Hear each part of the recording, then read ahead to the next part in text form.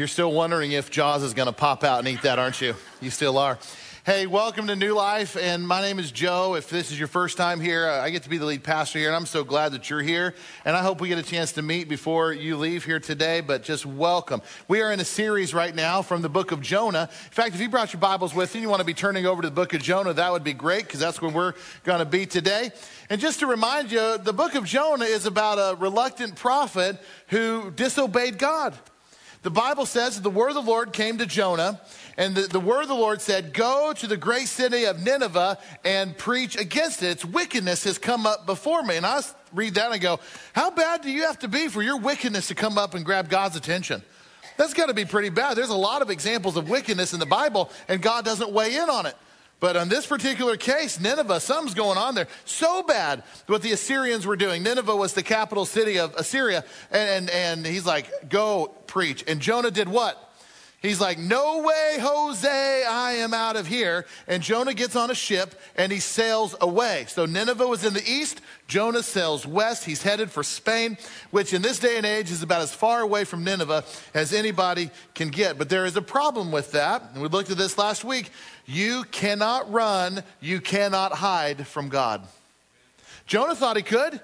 Jonah thought that he could get away from God. But listen, Jonah wasn't successful. Nobody's ever been successful. So here's Jonah. He's out somewhere in the Mediterranean Sea trying to sail away from God. We don't know how far away he got, but we do know this. God never lost track of him. And you know what? God doesn't lose track of you either. Ever. Ever. And that's something that I think all of us need to be keenly aware of, that we think there's this idea in our minds that we can get away from God somehow. We really can't. There's not a place in this world you can go that God can't find you. See, Jonah thought that that could happen, but God showed him real quick that it couldn't. So what did God do? God sent a storm to get Jonah's attention, didn't he? And this is a storm of all storms. This is the kind of storm that all the people with Jonah on that ship thought they were going to die. That had to be some kind of storm. Everybody was trying to save the ship, but finally Jonah fesses up and he says, this all has come upon you because of me. Throw me overboard. And that's exactly what they did. And the storm calmed down. We didn't look at this too much last week. When we think about this miraculous calming of the storm, when we think about those kind of things, we think about Jesus, don't we? Jesus calmed the storm, walked, all that stuff. But this is another miraculous calming of the storm. And what did all the sailors do on that ship when they saw God calm the storm? They worship God.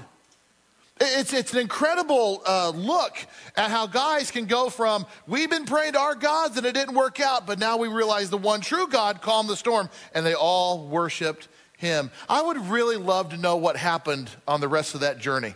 Jonah's not with them anymore. Did these guys go on and take God with them and worship him all the days of their life? I don't know. The Bible doesn't tell us. But if you look at verse 17 of the last chapter, chapter 1, verse 17, it just says this. So Jonah gets chucked overboard. Now the Lord provided a huge fish to swallow Jonah. And Jonah was in the belly of the fish 3 days and 3 nights. And if you want to know my opinion, I think this is perhaps one of the most important verses in the entire account of Jonah. And there's 3 words in this verse that are very meaningful to me. And those 3 words are these. The Lord provided. Do you see them in the text? The Lord provided. Those 3 words mean a great deal to me, because it tells me that even though Jonah ran from God, God pursued Jonah all the way out into the Mediterranean Sea. It tells me that God loved Jonah so much, he's not going to let him run away. So the Lord provided. And what exactly did the Lord provide? Well, in Jonah's story, the provision turned out to be deliverance. The provision turned out to be salvation. And we're going to look at that a little bit here in this chapter today. But when I think about the Lord provided, it tells me something else. It tells me a lot about God. It tells me about how God views us. That God's love is big enough that he didn't even want an entire city that hated him to be lost. That tells me something so significant that God would want an entire group of people that hated him to know about him. We're not to chapter 4 yet, but I want to show you one verse from chapter 4 that we're going to get to in 2 weeks. It says in chapter 4 of Jonah, verse 11, God said this to Jonah, should I not be concerned for the great city of Nineveh? This is a really interesting detail. It tells us something about God. It tells us about his provisions. Should I not be concerned about Nineveh? Now remember, this is the city that was so wicked. This is the city, and he's like, should I not have concern about them too? Isn't it kind of just a strange awareness to know that God loves people who hate him just as much as he loves people that love him? Think about the people in your life. We're so glad to have God's love for us. Because why? Because we're the good guys, right? What about all the people that aren't? At least in our mind, we'd say. What about the people that have really hurt you in your life? And you come to the awareness that God even loves that guy, that girl. It's just something that's very eye-opening for me. You know, should I not have concern for these people? And if you finish the verse there in Jonah chapter 4, verse 11, he says, there are more than 120,000 people who cannot tell their right hand from their left hand. He's talking about the people in that city. So God takes notice of the things that we do. He's interested in the personal details of our lives. And he's like, I'm going to provide for all people. I wonder how easy would it have been for God to just look at Jonah back in this day and just to say, well, phooey on him. He doesn't want to walk with me anyway. He wants to run away. Well, then just go. Fine. Just leave. Phooey on you. I got better things to do. I've got a whole city that needs to be saved. Jonah, why would I waste my time on you? That wasn't God's attitude back then. And I can tell you confidently today that that is not God's attitude now. And I'm just wondering, by the show of hands, how many of you in this room today can honestly say, I'm so glad that God didn't look at me and say, well, phooey on you. Okay, all of us. All of us that can say, you know, even though that I was on the run from God, the Lord never lost sight of me. The Lord never gave up on me. The Lord still provided for me. I can tell you that I'm thankful that God never said phooey on me. So those three words there are pretty important. So God provided. Now, in the story of Jonah, what exactly did God provide? Well, in the context of this moment we're studying about, God provided a huge fish. And that's what brings us to chapter 2. And I want you to know that when you get to chapter 2, this is the part of the story where a lot of people start to go, yeah, I don't know about that. Have you ever had a conversation with a non-believing friend that they bring up Jonah and they said, you really want me to believe that a big fish ate a man? You really want me to believe that? You know, I think critics will sometimes look at Jonah, the story of Jonah, and they'll say, I have a hard time believing that story because in my scientific mind, in my logical mind, in my understanding of science and all the other things, I just can't bring myself to believe that God would make a fish that would swallow a man and he would live in it for 3 days. Maybe you had a friend tell you, that sounds a little fishy to me. Pun intended. Hey, that's a whale of a tale. Yeah, more pun intended. Hey, did you hear about the little girl in elementary school who was listening to her teacher do a lesson on the whales of the ocean? And she was giving this lesson and she started to talk about the biggest whales out there. She said, class, I want you to know that there are some whales that can grow up to be 100 feet long. It's a really big whale. But then she said to her class, I also want you to know that it is physically impossible for a whale to swallow a human. Because even though whales are really large, their throats are relatively small, and it is absolutely impossible for a whale to eat a human. And she said to her class, I don't care what you've heard. I don't care what anybody's ever told you. It cannot happen. A whale cannot eat a human. And well, there was something about that there was a little girl in her class, and something didn't quite set well with her. And she said, teacher, teacher, Jonah was eaten by a whale. And this really irritated the teacher because she's like, you know, she didn't want to be questioned by a student. She thought it was silly. And she's like, all right, class, let me say this again. It is physically impossible for a whale to eat a human. I don't care what anybody said to you. It can't happen. And then she said to her class, do you really think that smart people like us should be believing things like that? And the little girl said, well, when I get to heaven, I'm just going to have to ask Jonah about it.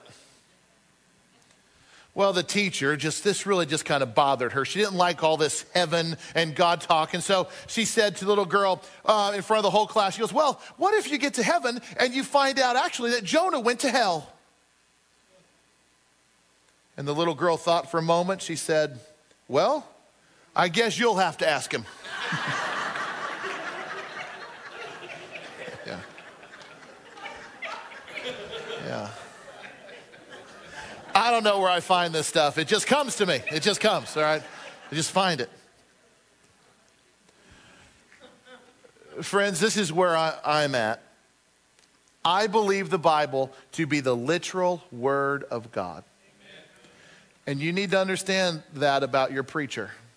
It's what I believe. And what that means is that if it's in God's word, if it's in the Bible, then it's true. I truly believe that it is unwise for any of us to start picking and choosing the parts of the Bible that we will accept and we will reject. I think we're kind of walking on thin ice if we start to say, though the way I feel about this and my interpretation, God could never do this or that could never happen. This is fairy tale and on and on. I think we're asking for trouble if we approach God's word that way. Because when we do you realize actually what you're saying without realizing you're saying it? When you approach the Bible that way, you're actually saying, I don't believe that God can do everything that he says he can do. That's what you're saying. You're saying, I don't believe that God is all powerful. I don't believe that God can do everything the Bible says he can do.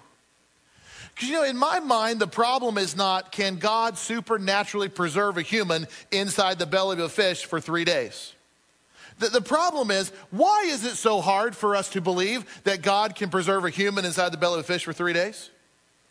Why do I have such a hard time taking God at his word? And that might be a question that you might need to confront yourself on today. Why do I have a problem believing God? Why do I have a problem believing God at his word, taking him at his word? Why do I struggle with that? Dr. Jay Kessler used to be the president of Youth for Christ International. He's known as an intellectual man, very intelligent man. He was asked one time by a skeptic about this story of Jonah and if he actually believed that God could make a fish so large that it could eat a man and preserve him for 3 days. And this man doing the questioning, he said, Dr. Kessler, he said, do you really expect people to believe in a day where we can split an atom, put a man on the moon, send spaceships out into space and land them on other planets? Do you really expect us to believe that a fish can eat a man? And I love Dr. Kessler's very honest, very humble, very straightforward faith in God response. He says, let me tell you, I not only believe that God can make such a fish, but the God who made the sun, moon, and the stars, if he wanted to, could air condition and carpet that fish for Jonah. That's what I believe. But I'll tell you, my main reason for believing that the events of Jonah actually happened is this. I believe it because Jesus believed it. I believe it because Jesus believed it. In Matthew chapter 12, verse 40, people were asking Jesus for a sign. And he was talking about his death and resurrection. Jesus said, I'll tell you, I'll give you a sign. This is the only sign you're going to get. And he says in Matthew chapter 12, verse 40, he said, for as Jonah, okay, now think about it. This is Jesus. He says, for as Jonah was 3 days and 3 nights in the belly of a huge fish, so the Son of Man will be 3 days and 3 nights in the heart of the earth.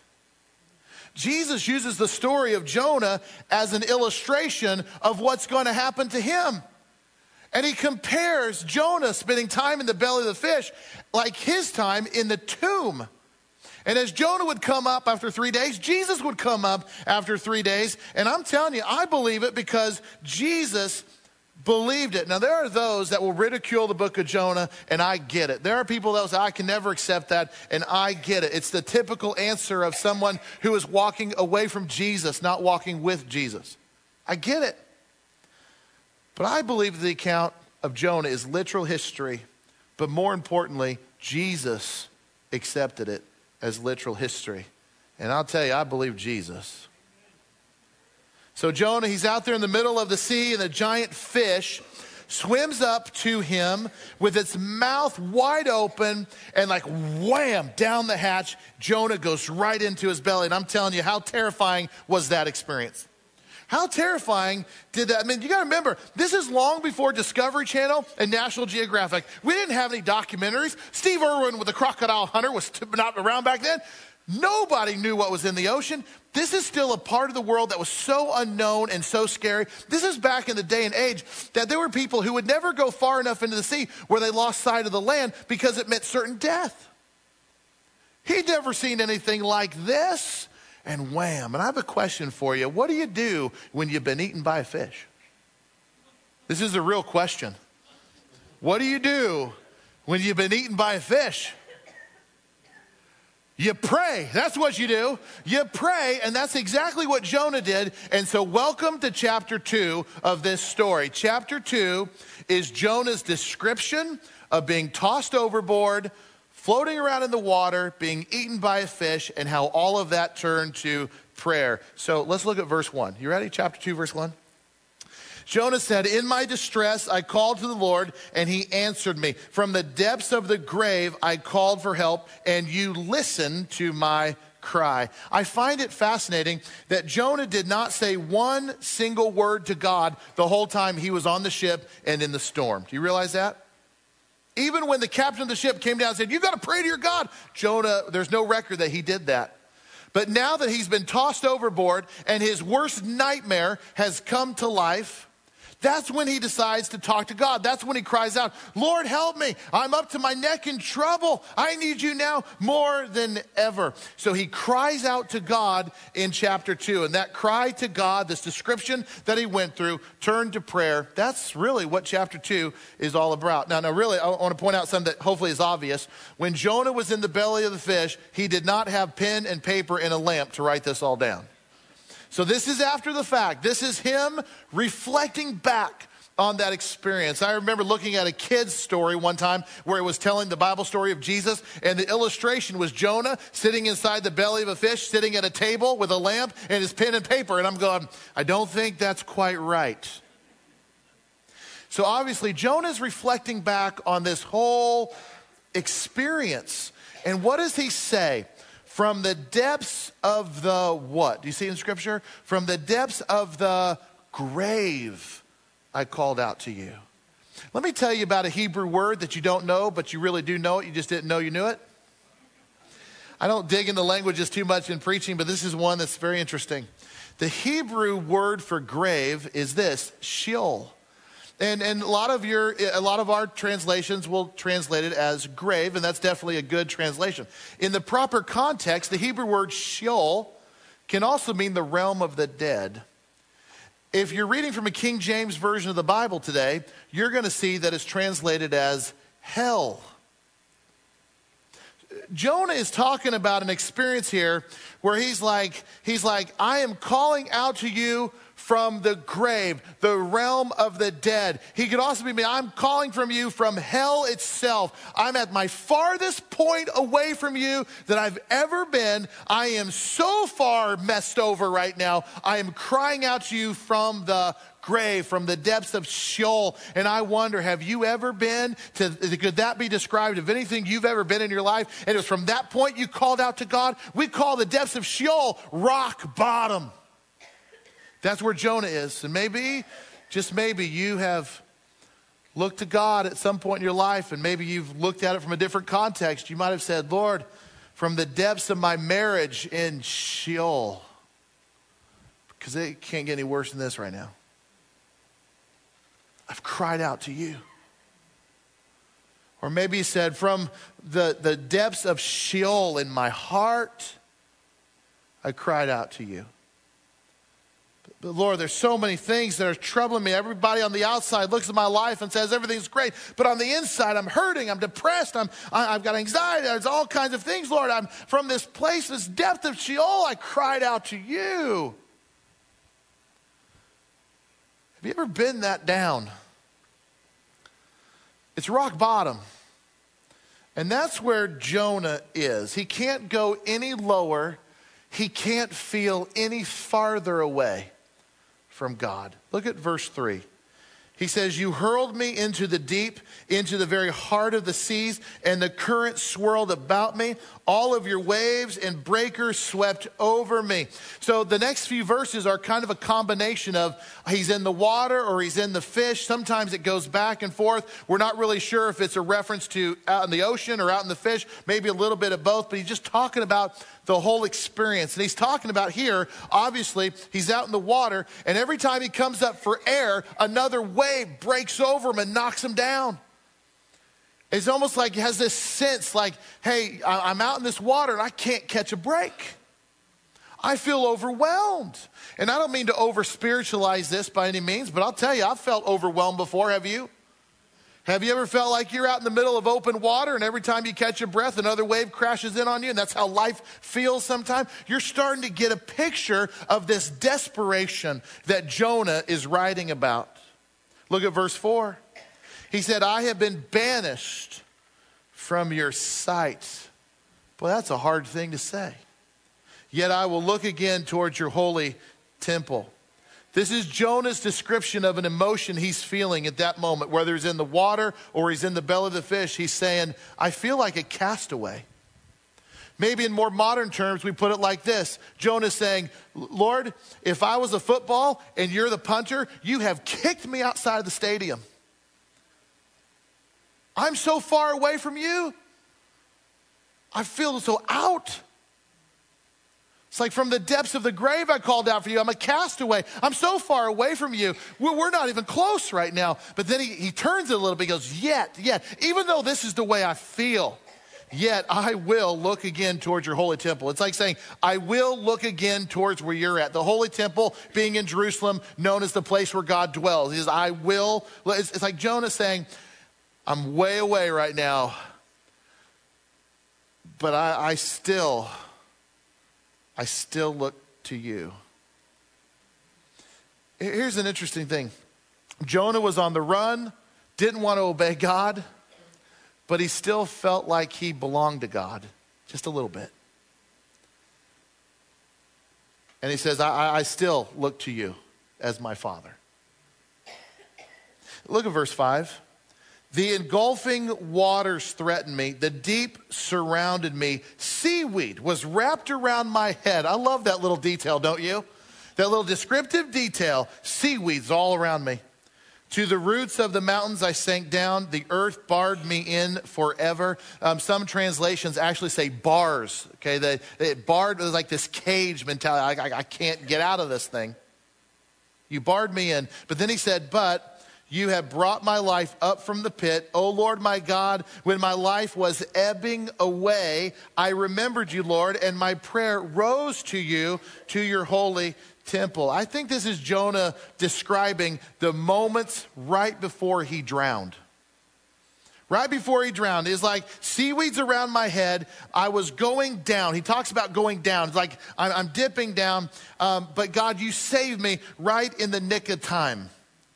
He says, my life was ebbing away. I don't know if you've ever had a near-death experience or you were in a position where you're like, I'm done. My life is ebbing. It's slipping away.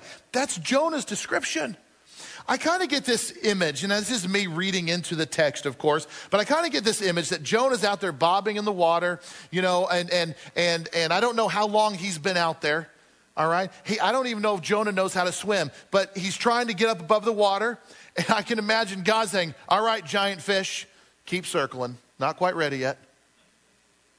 Jonah goes down. He's okay. Oh, nope. He's coming back up. He catches the breath. Hold on, big fish. Not yet. In the moment where Jonah could not get above the water anymore, he's writing about this moment where he's sinking and the ocean has got him. And he's feeling barred in. He might even be on the point of unconsciousness. He doesn't have air. Seaweed is wrapped around him. This man is a dead man. And that's when God's like, all right, giant fish, you're on. Get him. And this fish comes in and like wham, and swallows him whole. How terrifying was that moment? I would imagine that when Jonah finally realized that he was inside the belly of the fish, I doubt he thought that his situation had improved much.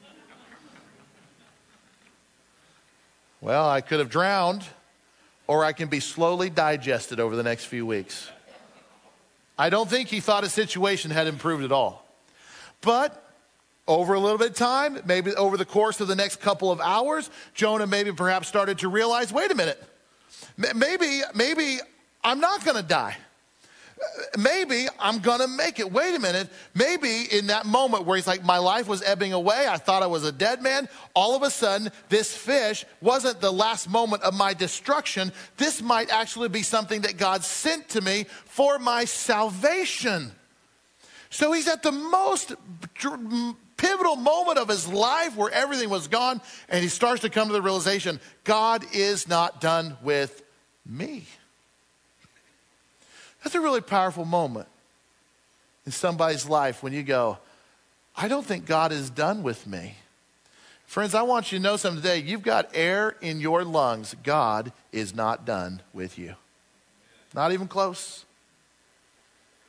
And that's why he says, you brought me up from the pit. My life was ebbing away. So Lord, I will look to you. Salvation comes from you. When all hope was lost, I turned to you and you rescued me. That's how this thing turns around. Look at verse 8. Those who cling to worthless idols, Jonah said, forfeit the grace that could be theirs. But I, with a song of thanksgiving, will sacrifice to you. What I have vowed, I will make good. Salvation comes from the Lord. You are witnessing right here in these verses the transition of a man. A man who went from a runner to a man who's coming clean before God. This is a man who's feeling like he was lost and he's starting to understand he has been found. You're reading this transition right here. And then in verse 10, it says, the Lord commanded the fish, and it vomited Jonah onto dry ground. 3 days in the belly of a fish is what it took for Jonah to come clean before God. 3 days is what it took for Jonah to fully evaluate his life, his situation, and to finally start thinking straight. And the Bible just says this fish, there's only really one way to understand this, even from the original language, that this fish came up to the shore and literally vomited Jonah out onto the sea. I don't know what was worse, going in or coming out. I don't know. But it vomited, it barfed him up, and then just got shot out of this fish, covered in stink on the outside, but a changed man on the inside. See, many people think that Jonah started to change his heart while he was on that ship, and I don't think that's right. I think Jonah changed his heart when he was inside the belly of the fish. And he came out a changed man. I think some of you here today can really relate to what we've learned about Jonah so far. Nope, you have not been eaten by a fish, but you have disobeyed God and you have run from God. And you had to go through the experience of God sending a storm into your life to get your attention. And you know what it feels like to sink pretty low. You know what it feels like to feel like you're about as far away from God as you could ever get. But it was in that low moment that you came to your senses.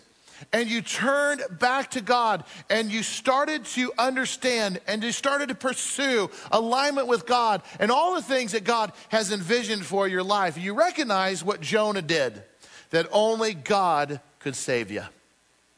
And it's an incredible recognition.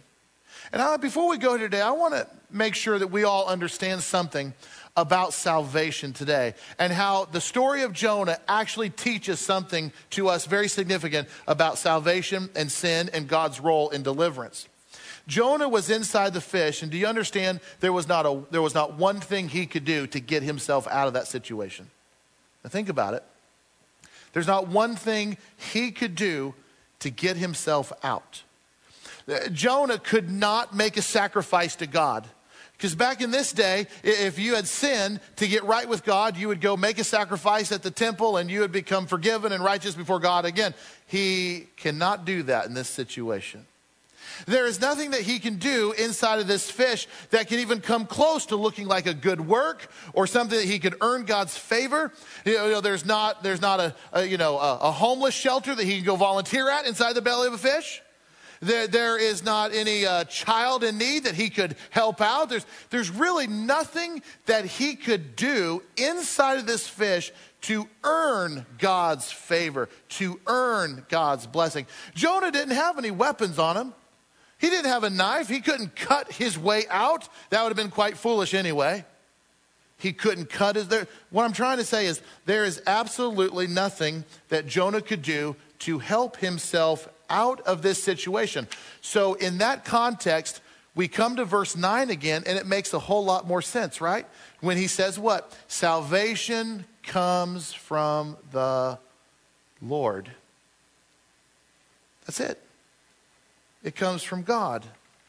And what you have here, Jonah inside the belly of a fish, is really no different than us stuck in a life cycle of sin.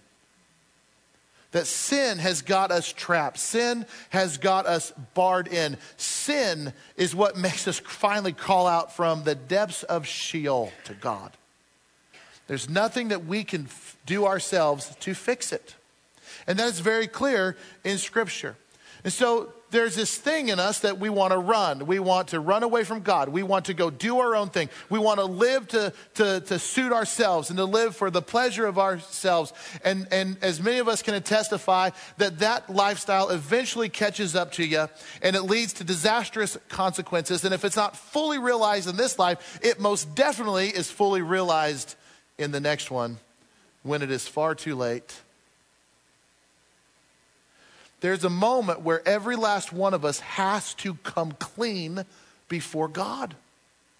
We have to come clean before God. Why? It is because God brings the salvation, not us. God brings the salvation. In the New Testament, it says it like this. This is a very well-known verse. We've looked at it many times right here in this room. Ephesians 2:8, it says, "For it is by the grace of God that you've been saved." It's by what God has done for you. It's never by what you do for yourself. There's nothing that you could ever brag about and say, look at me, shine the spotlight on me. I figured out how to save myself. That's not how it works. It's what God has done for us because salvation comes from the Lord. And so you have Jonah. He makes this acknowledgement. It is the same acknowledgement that we all make when we realize that we can't save ourselves. We're stuck in sin. God has to deliver us. And when we realize what that deliverance cost our Heavenly Father, that his son had to die on the cross, shed his blood for the once and for all sacrifice for all mankind, that there never be another animal sacrifice. Jesus took the place, once and for all sacrifice. When you realize what it cost God for that deliverance, and when you realize that without that happening, I would forever be lost in my sin. I would forever be trapped with no way out. When you realize that, that's the moment it becomes good news. That moment. God did a great thing for us through his son, Jesus Christ. We couldn't do it ourselves. He did it for us. So what does he want from us? Faith. Faith. It's through Jesus Christ. Faith in Jesus Christ. What is faith in Jesus Christ? It's that moment where you can say, I believe that God so loved the world so much that he sent his one and only son, that whosoever believes in him will not perish but have everlasting life. I believe Jesus died on that cross, was put in a tomb, 3 days later rose to life. I believe that Jesus is alive today, and I believe Jesus is coming back again. And until that moment, I'm going to live for him. That's faith. My whole life for him. And God will say to you, welcome to the family. Jonah's a pretty powerful story. Not only about what God did in his life, not what he's going to do for the Ninevites. We're going to get to that soon. But what he's done for all of us. Salvation comes from the Lord. The Lord provided. Let me pray for us. Dear Heavenly Father, again, Lord, I thank you for your holy word. I thank you, Lord, for how it teaches us and shapes us. And my prayer today would simply be this, Lord, that you take this very negative example of a runaway prophet to draw us back into you. that, Lord, I pray that you would help us be a people who just decides ahead of time, Lord, we're going to live for you. No need for a storm here. Lord, I'm just going to talk to you now. I'm going to give you my attention, Father. You don't need to fight me for it. I will give you my attention. Lord, you can have my life. Whatever you say, Lord, goes. What your word says, Lord, I accept. Lord, that's our prayer today, that we would be a people who are aligned with you, your will, your purposes, your desires in everything that we do. Lord, I pray for anybody in this room right now that might just be on the wrong boat, sailing in the wrong direction. Lord, I pray that you make them aware how much you love them and how much you want them to change course. Lord, I pray that you show them the way back to where you want them to be. It's in Jesus' name we pray. Amen.